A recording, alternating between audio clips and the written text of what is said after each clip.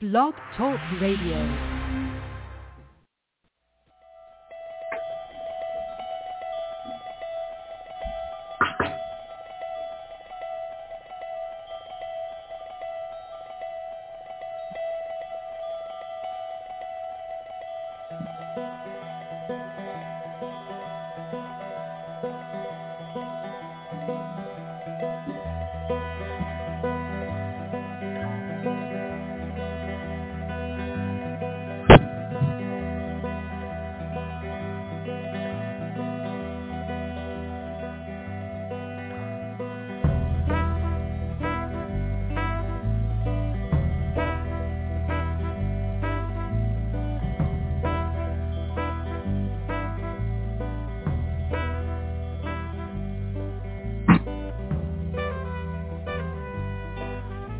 Hi, everybody. Welcome to the Neil and Kristin Baker Psychic Hour.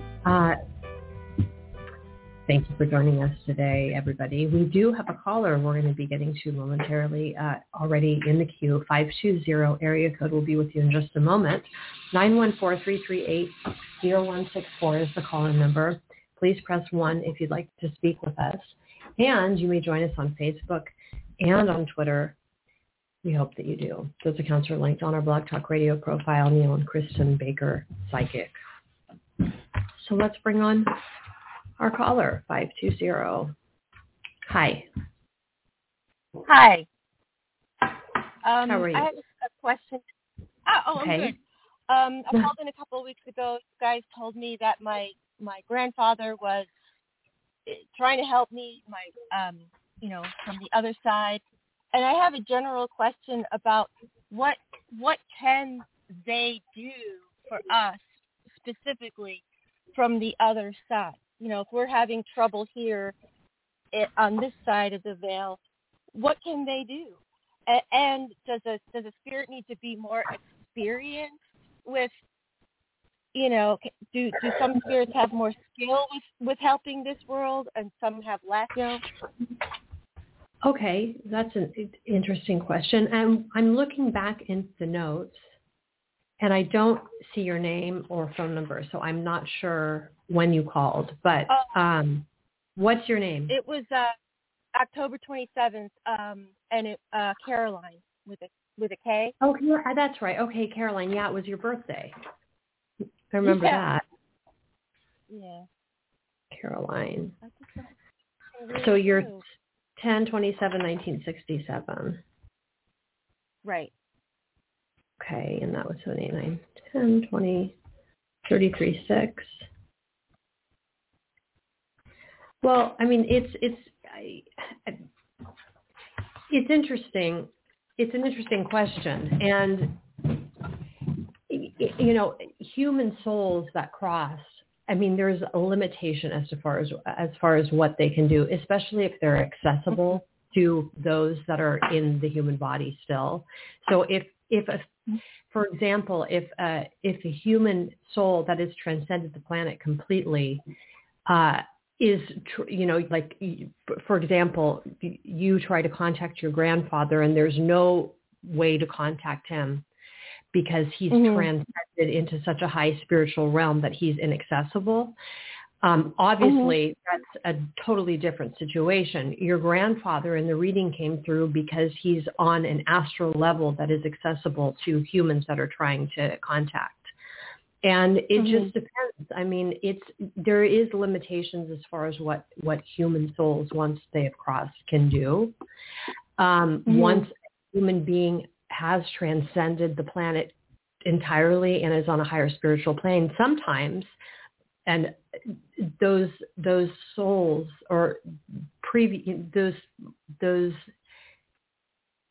those people that were previously humans and have reached a state of transcendence and perfection will become guides to other human beings, and then of course they are accessible in a sense to those that can communicate with them, right? And that's who's with you for your entire journey throughout all your lifetimes until you ultimately transcend. Do you want to add something? No, that's a good job.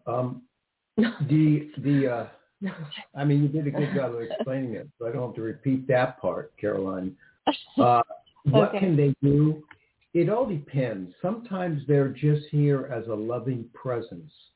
So the energy is sort of just loving. Imagine having a cat that's just sitting by you and it's just purring. You know, sometimes it's just loving presence. Now, sometimes they do get into the element of interacting in a much stronger way and prompting things to happen. They've got to get kind of like permission, if you will, to do that.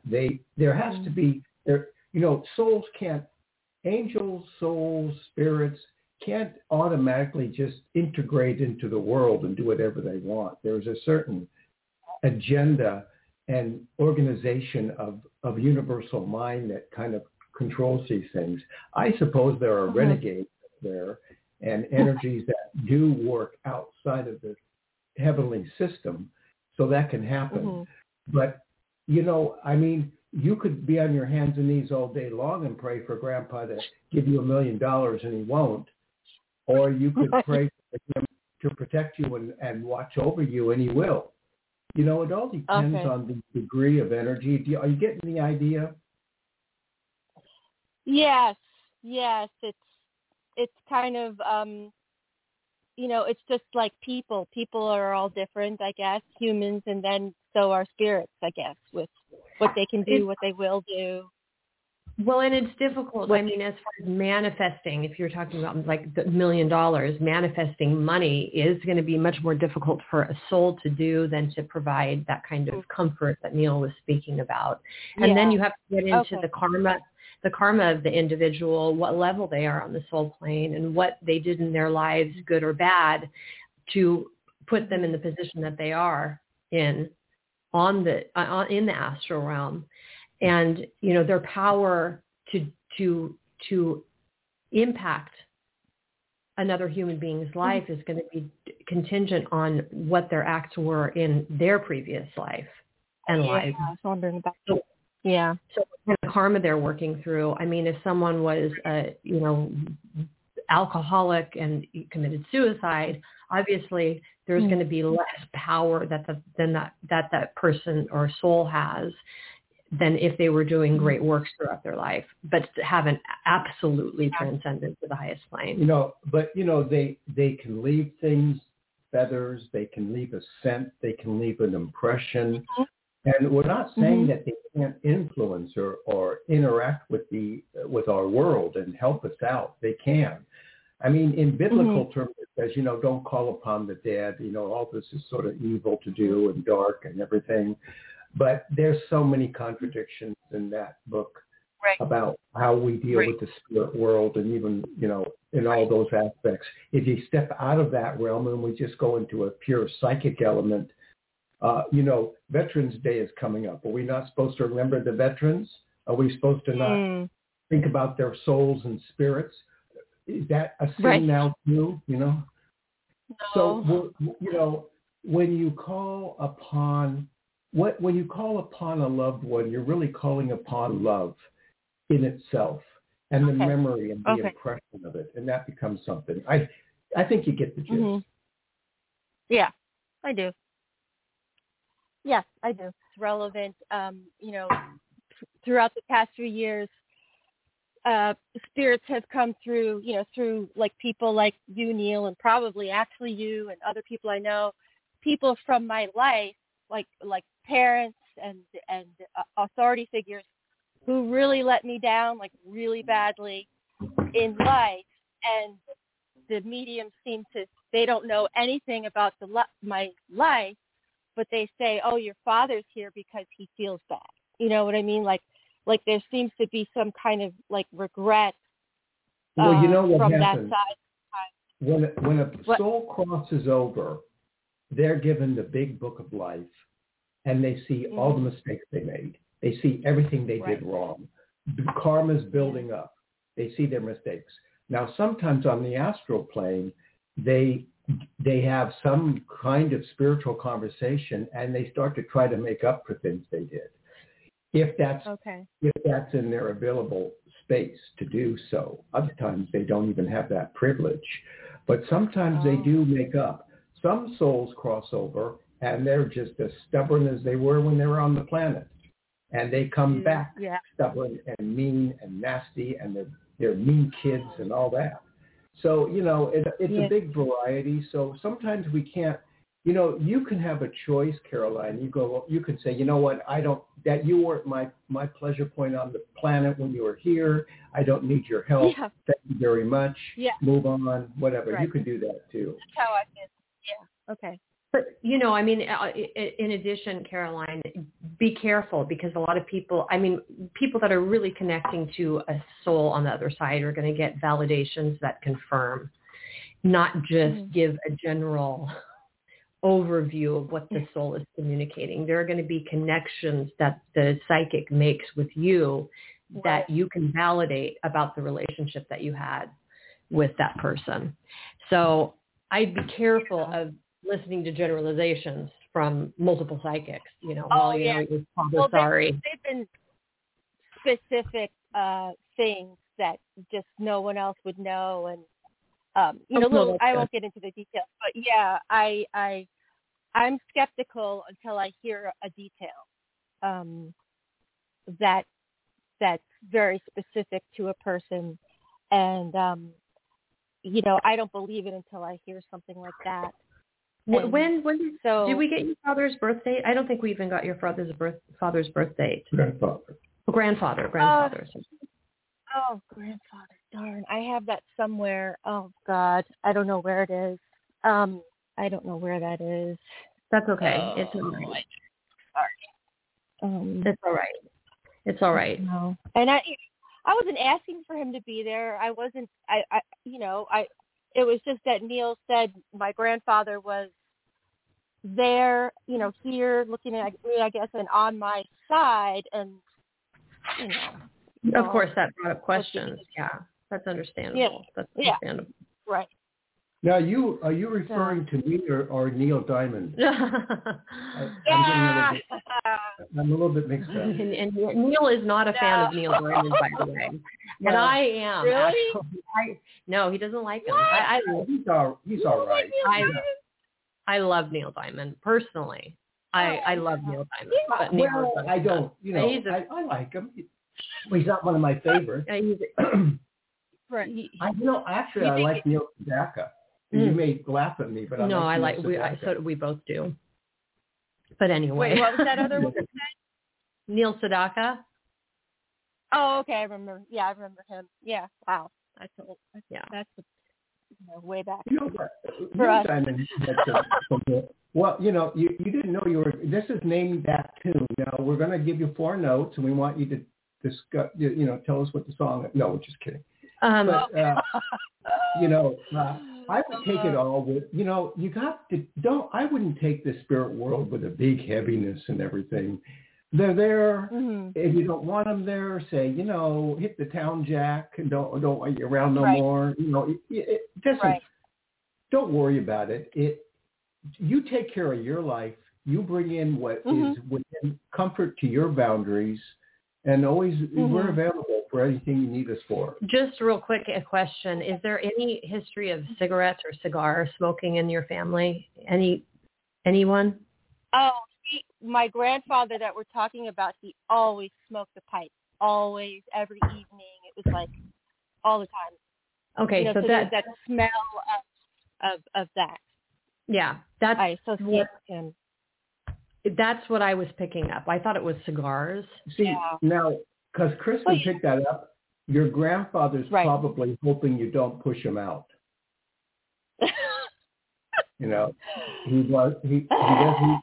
He's probably getting mad at us because we're kind of saying, well, if you don't want him, junk him. But no, he seems to be saying, hey, let me hang around, Caroline. I'm here. Yeah. I mean, there you go. And the interesting thing, just go ahead. No, I'll try to not be stubborn myself and tell him to go somewhere else. Well, you can do that. I've had spirits in my life beg to be around me, and I said no. So don't worry. Yeah. We're in control. Okay, I'll try to. What were you going to say, Kristin? Oh, so I was just going to say, I don't know if we talked to you. I mean, we've spoken with you a few times. I know that, but you're, she's 33.6, right? Did I have that up right? Yeah. So you're going through a big change right now too. You're on your 9th cycle of 6. You're 54 years old. Right. So there should be a big change happening in your life. And there was a change when you turned 33. And I don't know if we ever discussed that on our prior shows. Not on the show, but I think a private call. Oh, yeah. Huh. Okay. What happened in 2000? Is it something you can share on the air, or would you rather not? Well, it was, it came in 2001, so close enough. I think I was turning 34, so I was still 33, something like that. And yeah, that was a point in my life where I feel like that was a point where there was me before that and there was the me after that. Like that was the biggest change in my life. I just sort of felt like I don't need to get into the details, but no, you don't have something, to. That was huge. I'm having a realization of who you are. Now I know who you are. Neil's not clicking. You're Caroline from the Southwest, right? You're in the Southwest. Right. Caroline. Right. Caroline. Yeah. Right. Blonde. Caroline. Yeah. Caroline. Oh. Yeah. Oh, I know. Oh, I know. And now write down her last name. Yeah. Oh, got it. I know who you are. Yeah. We go back for years. Well, we didn't realize it on the last show. See, we're so and then good we don't even know realized we're it. You're asking but us that's to talk to spirits. We don't even know who you are. Well, the good thing is, Caroline, I mean, the information came in very fresh. I didn't realize who you were until 2 minutes ago. Okay. When you said on the private call, and then I said, "Oh, you've never called our show before. You've never called our show before." No. I didn't. The 27th. Yeah. This is your first time caller on the show. Yeah. So now we're getting it. Well, okay. We may be absent-minded, but we're still psychics. Yeah, that was a weird day. Just you guys, like I explained, it was like, what? Radio show? Oh, what the hell? Why don't I call in? Yeah. But okay, yeah. Okay, great. I'll give Grandpa a chance. All right. Well, thanks All for. right, thank you guys. Now that I know you, I can go get your notes and really show off. Yeah, you can if you want to. If you have time, but I don't think there's anyone waiting. Yeah. But, no, thank you. Yeah. I'm glad. Yeah, Always glad to talk to you guys. Okay, yeah, all good right. to talk to you, Caroline. Take care. All right, bye. Bye. That's funny. Yeah, I didn't have any idea of the last show at all. Listen, I don't even, sometimes I could look in the mirror and I don't recognize who I'm looking at. You get to a certain place in life where you just, I think you get to a certain place in life where you sort of start to let go. I mean, you might be still involved, but you kind of start to let go. And details, like you're real good with details. You remember things. I used to be that way. Well, my memory has declined, though, as well. I mean, I used to be able to remember every single little detail of every situation. I mean, really, really, I really used to be intensely. that way too. And I remember things, obviously, more acutely than most people, but there are things that are not as clear as well, like past memories. Yeah, some minds are, they're really, the brain, some minds are really sharp all throughout life. I mean, I can still remember specific details that I still retain. But, if somebody tells me their name, I'll forget it a week later. I can't remember their name. And sometimes I can't remember if somebody waves to me and I come back a week later, I don't recognize them. I don't know what it is, but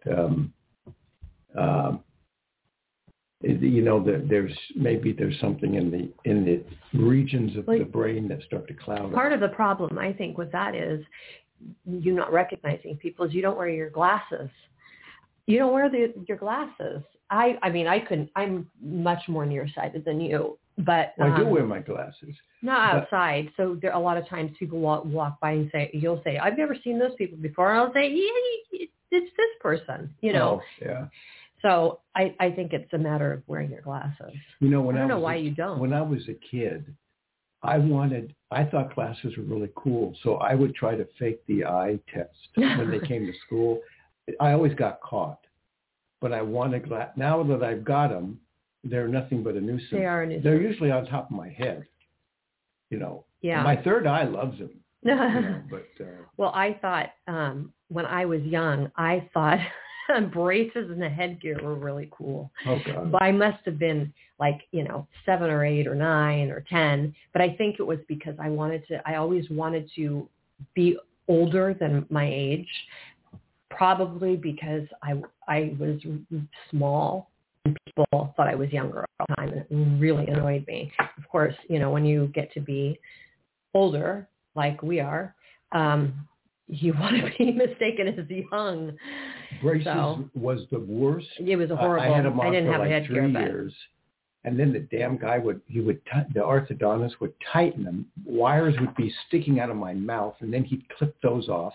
There was always a sharp edge that was left that would cut my lip. The pain would be forever. Then he gave me that damn headgear to wear. That would pop. You had a headgear? Yeah. I never got a headgear.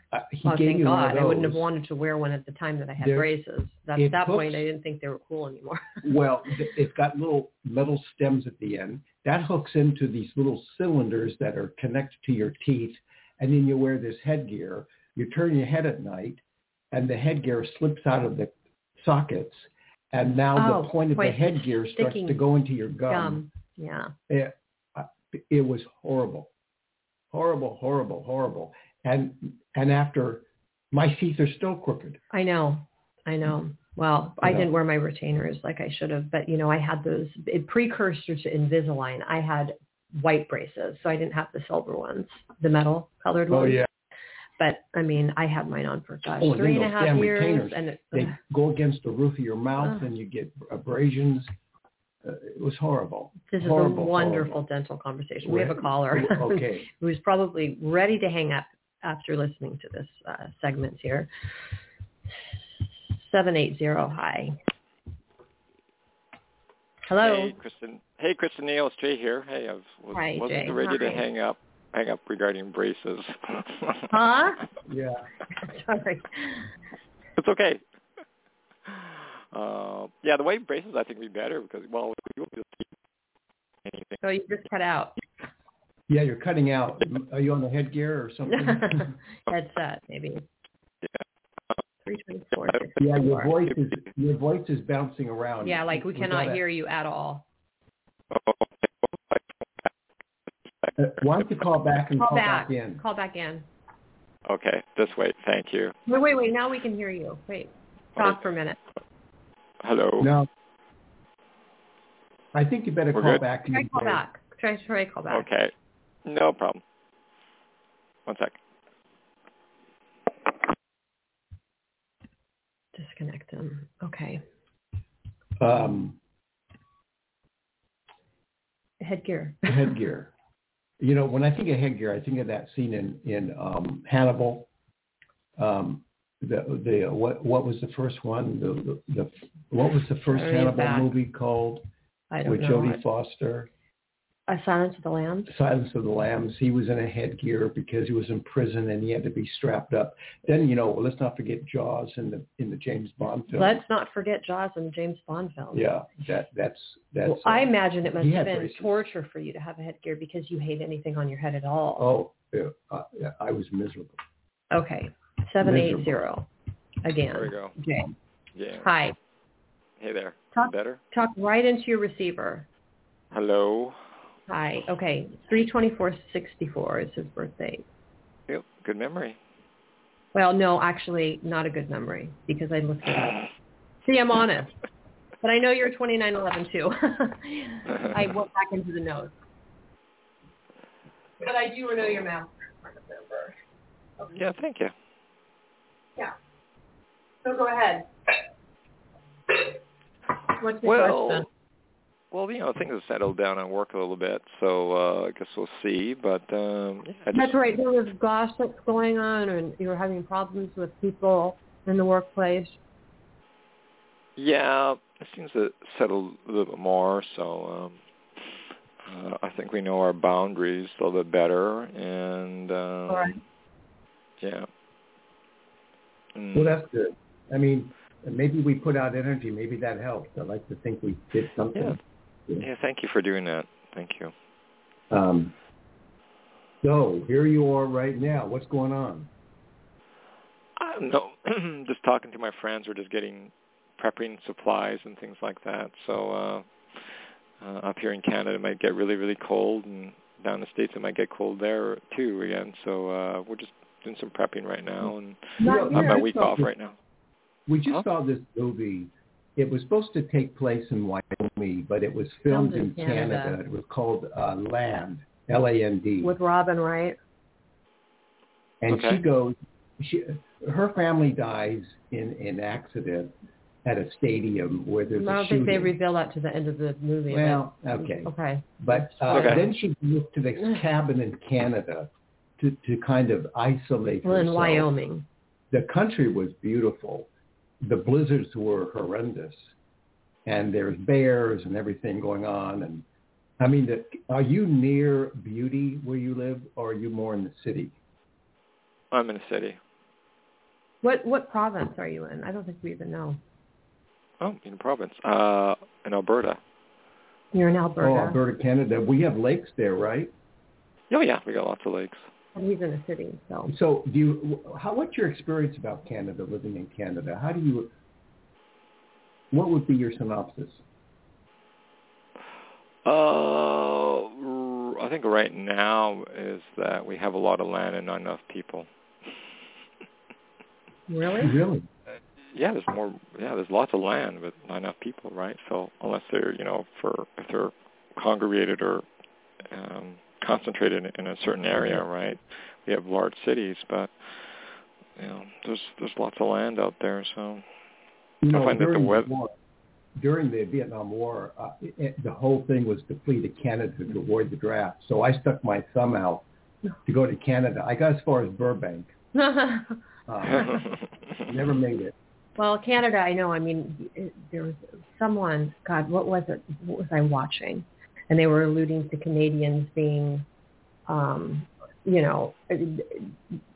angry, being totally friendly. So there's a reputation that Canadians have for being very friendly, and of course, they have much better benefits. I mean, socially speaking, than we do here in the United States. I mean, don't you have like health care paid for and all that in Canada? So, but yeah. Eventually, someone has to pay for it, but through taxes and taxes. Like but that. I mean, different. Why? Since you dropped by, let's talk about something real quick. Remember, your master number is 2. It's made up. Its energy combines itself in such a way it becomes a 2911-2. You have a 2 essentially in your year because it's 1964, which adds up to an 11. Now, and 324 also adds up to an 11. Now, when you talk about what you're going to experience, Jay, throughout life, and I wouldn't worry about it because it's ingrained in your karma, is troubling relationships. It will be throughout your life, not at the cost of your balance or your vision or ultimately your happiness. I mean, are healthy relationships available to Jay? Does Jay have the ability to be in a long, engaging relationship? Yes. But you will have a vein of energy throughout your life where aside from just having difficulties with people like we all do, you have it embedded in your karma. It's there. And what you should do whenever you have a problem with anyone in life, Go to your third eye, your vision. Take a breath. Put good energy upward into your brain. Imagine your pineal gland, your third eye. You want to close your mouth, close your eyes, breathe in through your nose, and imagine all of that energy going to your third eye and just say, I am balanced. That's your 4. If you do that, you could probably eliminate strife. Okay. Because so not create or manifest energetically bad things or something like that. Is that correct? Well, that would be the idea, not to create or manifest bad things, unless you want bad things. Well, because your code, you're a man of code too. Your code suggests that your third eye is connected to your heart, your balance chakra. So in other words, you've been given tools in this lifetime, according to the overall evaluation of your karma and transcendence, to have certain gifts in this lifetime. And if you confuse or diffuse your vision with negative energy to such an extent that it destroys your positive thinking, we get into the idea of positive thinking, you won't have the results you want. Now, you may be tested, and some things may be karmically inclined to have certain results, but that's what I would say to you, in that regard. And I don't know what I was saying about a 3-2-4, but it isn't an 11. It's a 9. That's a 9. Yeah, that's a 9. But that's a broken up endurance energy. But so see, something that's happens. a 9, and his year becomes a 2. So that's his inverted energy of 29. I know. And he has, in terms of the third eye essence, in his day, it's broken up by a 2 and a 4. He's got it solidly in the 6, which is good because he can restore that broken 6. Well, yeah, and then his 64 is repeated by his 4-6. Yeah. There's a repetition of energy there, and you've got to. One reason why you call these shows is because of your 6th chakra. And then you have a 3-4 going on, and that is your spirituality, Jay. I mean, he may have a question. I don't think we really know if he has a specific question today. Do you have a specific question? No. It's basically just telling you where I'm at right now, and so I don't have a specific question on things. So, but I always love listening to your show regarding numerology. So, and how that plays a part in how you're feeling and how your inside is too. So and it's even deeper than that. It's the code develops because of whatever past lives you're working out during this lifetime, and on a karmic level, and then on a transcendent level, what you need to achieve in this lifetime. Yeah, you're 56 years old. So yes. So you have gone through 28 cycles of your life. 28 cycles. So he's coming up on 29 cycles, which is going to be a big change. That's going to be a big change for you because you will have gone through now 29 cycles of your life. So something's coming. If I were you, I'd start planning for the next 2 years and your goals should be things you desire. I'm going to ask you a question, Jay.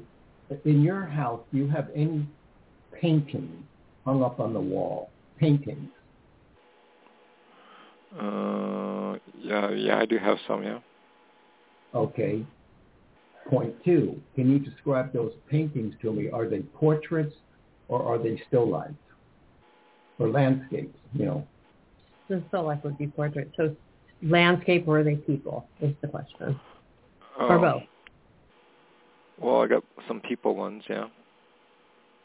Okay. Now, something's going on here. Maybe you weren't expecting to get involved in this, and you can always stop us if if you're not enthralled with what we're saying. But there's something about the content of that painting that is starting to communicate through the vibrations of space and time to us. The question would be, where'd you get the painting? What does it mean to you? What is the subject matter? If it's people, you have to imagine your castle is part of the symbolic representation of who you are.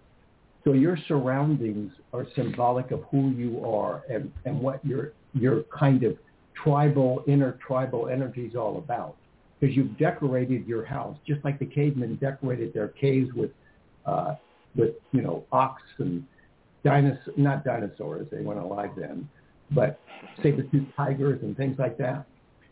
Well, can you describe this painting? Are there 3 people in it, for instance? Usually there's like 1 people. Are they people you know? Are they people you know?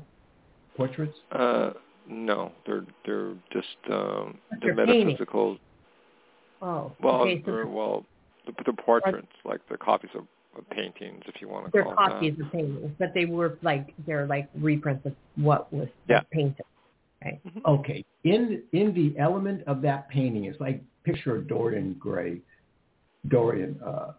Picture of Dorian. The picture of Dorian Gray. Right. Yeah. There's some kind of spirit element that is surrounding that painting. Whether you have an entity around there, not just malevolent, it's not bad. There's something going on in the vibration of that painting. Otherwise, it wouldn't have come in. And if you count, Jay, it's just one portrait of one subject, person, or image, or figure. But let's say I have 3 paintings like that. There's something with the 3 going on. And so what we do in life is we sometimes subconsciously repeat what we've done in a past life, and we don't even know why we're doing it, And so you have to, if I were you, I would look at those paintings, and if you are of interest, if this is of further interest to us, you can share more of the content, or else you just keep it to yourself. But something's going on with those paintings. The representation, the energy, whatever it may be. Do you want to respond, or is there anything you want to comment on regarding the paintings that you have, or? Not really, just the metaphysical ones, and I think they have to do with relationships. So. Oh, well, there's your 2. Yeah. Anyways, you're a little bit reserved, but just take that into effect. What we said. Think about it, Jay. Okay. And you said relationship, so that's your theme. Okay. That's the theme. Anything else? Any other questions? No, just always love talking to you because it's always a wide range of things that go on and that can come up. So I'm really, really good. You run the gamut. Okay. Yeah. Well, I always refer to that Charlie Brown cartoon where do you know Charlie Brown, the cartoon? Peanuts is the name of it. Peanuts. Yep. They meet on the baseball field, and they meet on the pitcher's mound, and they have this huge conversation about life. And Charlie Brown looks out at the viewer and says, "We may never win a game, but we have great conversations." Yeah. That we may never hit the mark in our evaluation of being the readers, but we try to engage our callers with tidbits. Well, I wouldn't say that. I think that's a little extreme. What? But we never hit the mark. Well, we do hit the mark. Give me a break. I guess we do. Okay. I don't think that's a good advertisement for the show. Well, yeah. Never hit the mark. Okay. Yeah. It's definitely not going to encourage people to call. Well, right. Yeah, and it's definitely not. Well, I'm being humble, but okay. Maybe we do hit the mark. Yeah, I would hope so. But anyway, there'd be no thanks for purpose calling, in doing the Jay, show. and you're welcome to sit in and. Yeah, I'll put you on. I'll put you on mute. Thank you much. Great for the conversation. Thanks. Okay. Bye. Yeah, Jay's been calling our show from the beginning. From the very, very 2012. Yeah, a long time. Yeah, we've maybe been 13 on the or air 14. for I don't know. 9 years. Yep. And we've been on the air for 9 years. And actually, this is our, as we speak, this is our 963 shows we've done. Interesting. 963. There's an 18. They're all right there. they're all 369. Yeah. So been on a long time, and we're renewing our contract with Blog Talk. So we're going to stay on. We're going to stay on and put out our own energy for helping others. Don't forget, it's not, being on Blog Talk is not free for the host or hostess. It's not free. You got to pay. So, unless you have I think they give them a free account for people who maybe broadcast like a half-hour show, and it's a very limited amount of callers, and length of the length of the show isn't really sufficient for our format. But anyway, our show is an hour long. We pay to be on the air, and that's our offering to callers. We accept donations. And Jay actually donated last time he called. Yeah, that was nice kind of him. And we appreciate reviews. That's another thing. We appreciate reviews. Oh, I love reviews. I read reviews all the time. Book reviews, so movie reviews. You can review the show on our Facebook page for the show. That would be great. We appreciate that. Okay, but enough plugging ourselves here. Yeah. So back to headgear. back to the headgear. The thing about headgear too, and this is more on a serious note, you want to be very careful about what you put on your head when you go to sleep. You don't really want to cover your third eye. You don't want to cover your crown of your head. I mean, you can if you want to, but it does, when you sleep, your astral body usually leaves out of either the crown of your head or your third eye. And it's not that it sees some sort of obstruction and goes, oh, I can't go that way. But it obstructs the energy flow a little bit, because we didn't come into the earth with headgear on. We came into the earth, maybe with afterbirth, but we came into the earth with just the natural state of our being, our skin, our cells, our membrane, things like that. I know. I used to sleep with an eye mask, which was disallowed. Yeah. You don't. No, because your soul, sleeping with that would be like putting a bird in a cage and go, well, just go through the bars of the cage. Come on, you can do it. It's difficult. And you want that freedom of energy. Because here's the thing. The astral body can have different parts. So sometimes it leaves the body at night, but not in its whole state. So it's sort of like, a jellyfish. It can be dissected and still kind of live, but it doesn't have the wholeness that it should have. So like in those science fiction films where things split up and then they regroup again.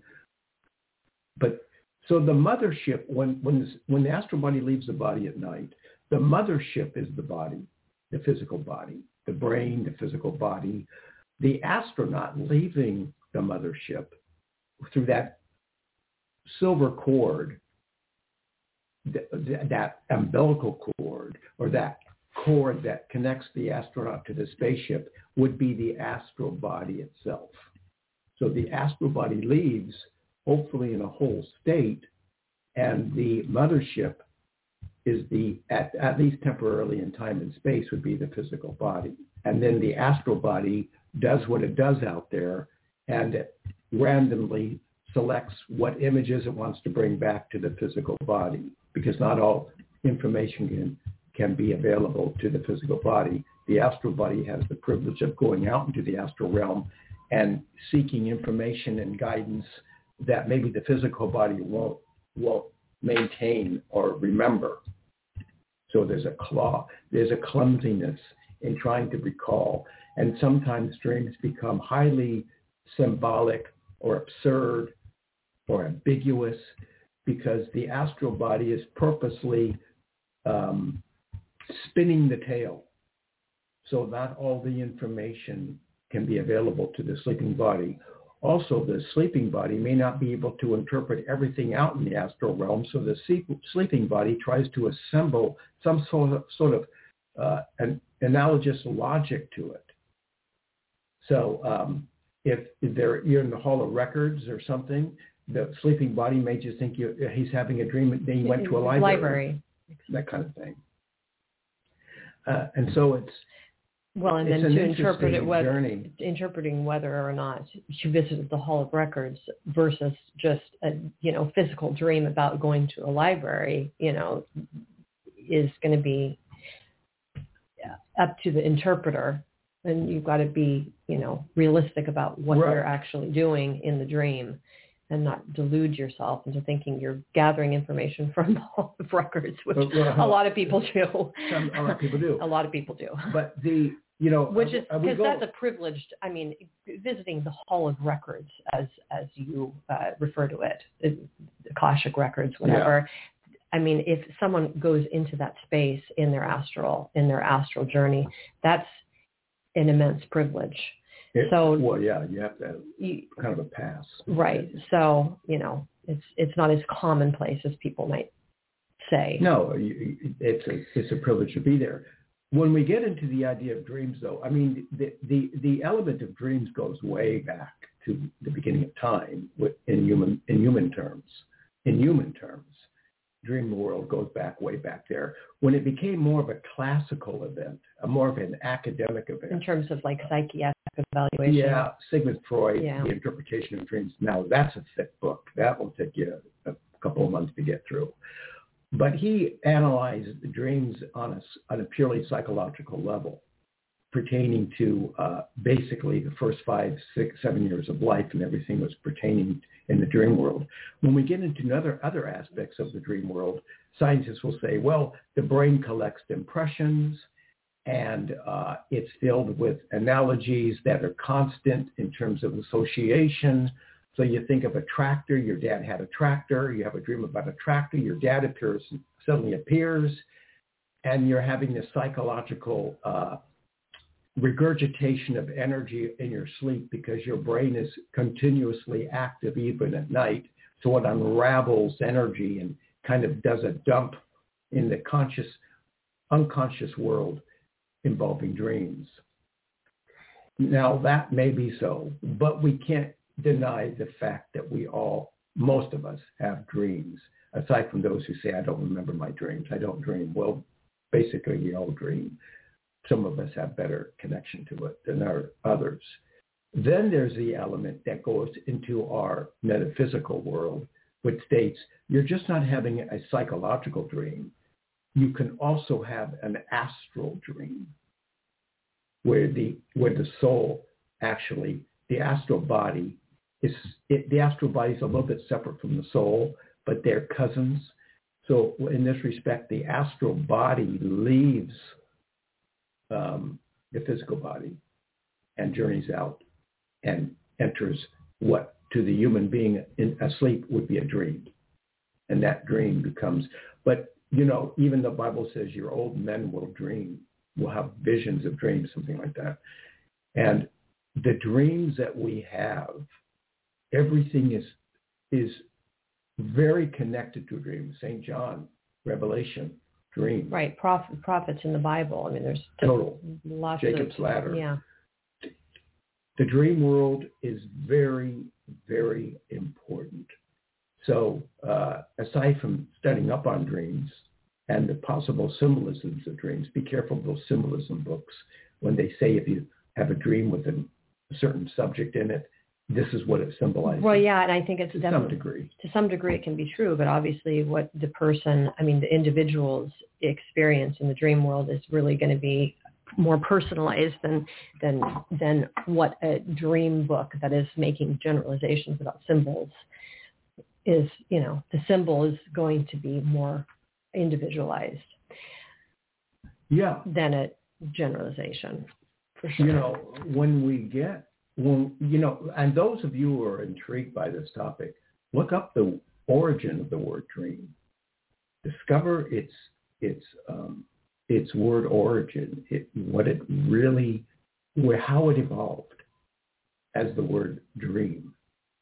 And when we get into the word dream, we're really dealing with, we can look at numerology and say it's 49514. So when you add that up, 18. What do you get? 23.5. You get a 23.5, which is the element of communication. Too bad it's not a 6. Yeah, it's shy of a 6. But that's just the numerology in English terms. You know, our dreams are not specified by specifically language, just because the English tongue is basically our tongue in the United States. But there's Spanish, there's French. There's different ways of spelling the word dream. But it's bracketed by 2 4s, D and M. Is actually in numerology 2 4s, and then in between you have what? You have an 11. No. You 15. Have a 15. You have a 15 6. There's your 6. So there's a dream within. There's the element of the third eye within the dream. So when you have dreams,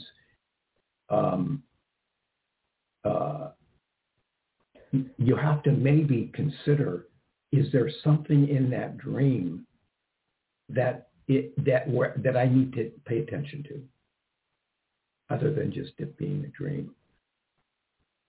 Some people come to us just for the sake of interpreting dreams.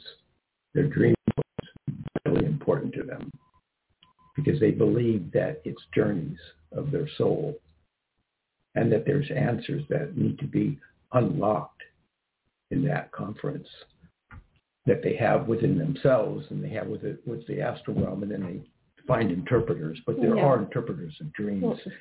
That famous part in the Bible where, I forget what prophet interpreted the king's dreams and said that they meant that there was going to be a famine and things like this. That's what I was thinking about when I was referring to prophets in the Bible. Who was it? I can't remember. It was what he won favor with the king. I forget the character. I know the story, but but prior interpreters of dreams were executed for not giving the right dream. So it was very dangerous to tell a king what your dream meant if you're not going to be accurate. The king would get irritated and have your head chopped off. So you had to be very careful in that element of interpretation. Elijah, I think it was. To get it right. Was it Elijah? I don't think it was Elijah. Agabus tells a famine at Antioch, but this says, then you go, God sent Elijah to tell Ahab that he would bring down rain so the famine would end. Well, so, I don't know if that was the one that, was it Elijah that told the king? I don't know.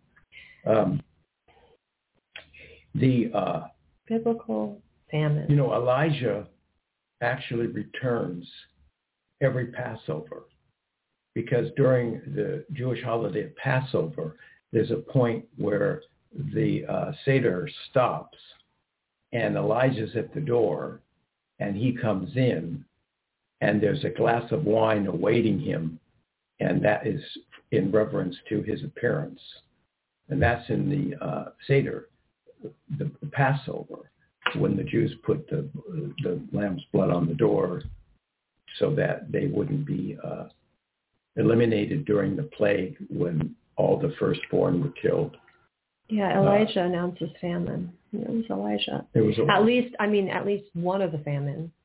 So. Maybe I'm not a professor of the Bible, but I just didn't think it was Elijah that did that, but maybe it was. But in my readings of the Bible, I just can't recollect. I told you I'm not good at names, but that's where that element came from.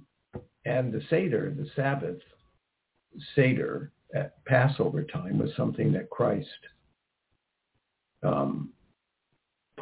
participated in as a reference to the energy of that time. So when and that is about looking back. So Christ looked back and paid respect to the preservation of humankind,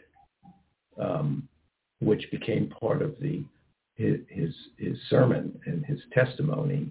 But then he graduated to the extent where he brought all souls into the arms of God. And it was just not exclusive. In fact, he attacked a lot of the Jewish religious order for being hypocrites and not understanding the true element of the nature and spirit of God. But again, never lost his faith in his Judaism during his participation on the planet, which became a problem, and he predicted it, brother against brother. I'm still, well, there was Agabus that predicted a famine as well. Well, there was a famine during King David's reign, but that's not. Talk about the cows, the dream with the cows, and it might, what did it mean? Well, then we'll find out who dreamt it. Hold on. So,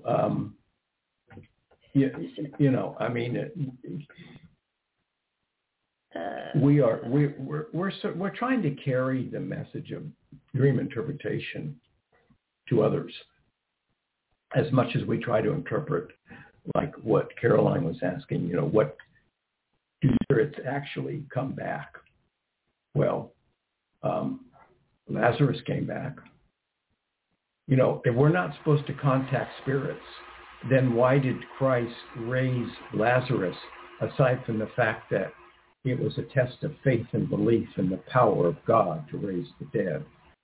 But, and then the argument by, well, God can do it, but human beings aren't allowed to. But, the element that we are all of one energy, and that if you believe it will be done. I mean, if you believe, you will move mountains. And that mountain is a synonym for moving away obstacles, creating miracles. And if you work through the energy and spirit of God, you can part the ocean.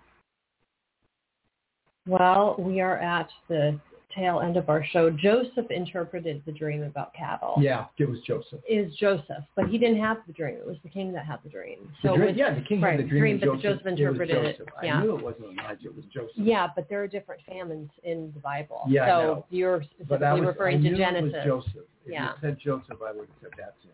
Okay, so No, he had the dream, and his dream was being interpreted by, and Joseph did it. Yeah. Right. Okay, so we've cleared that confusion up. Luckily, before the show ended today. We're back on the air on Friday at 9 a.m. Pacific, 12 p.m. Eastern. Thanks.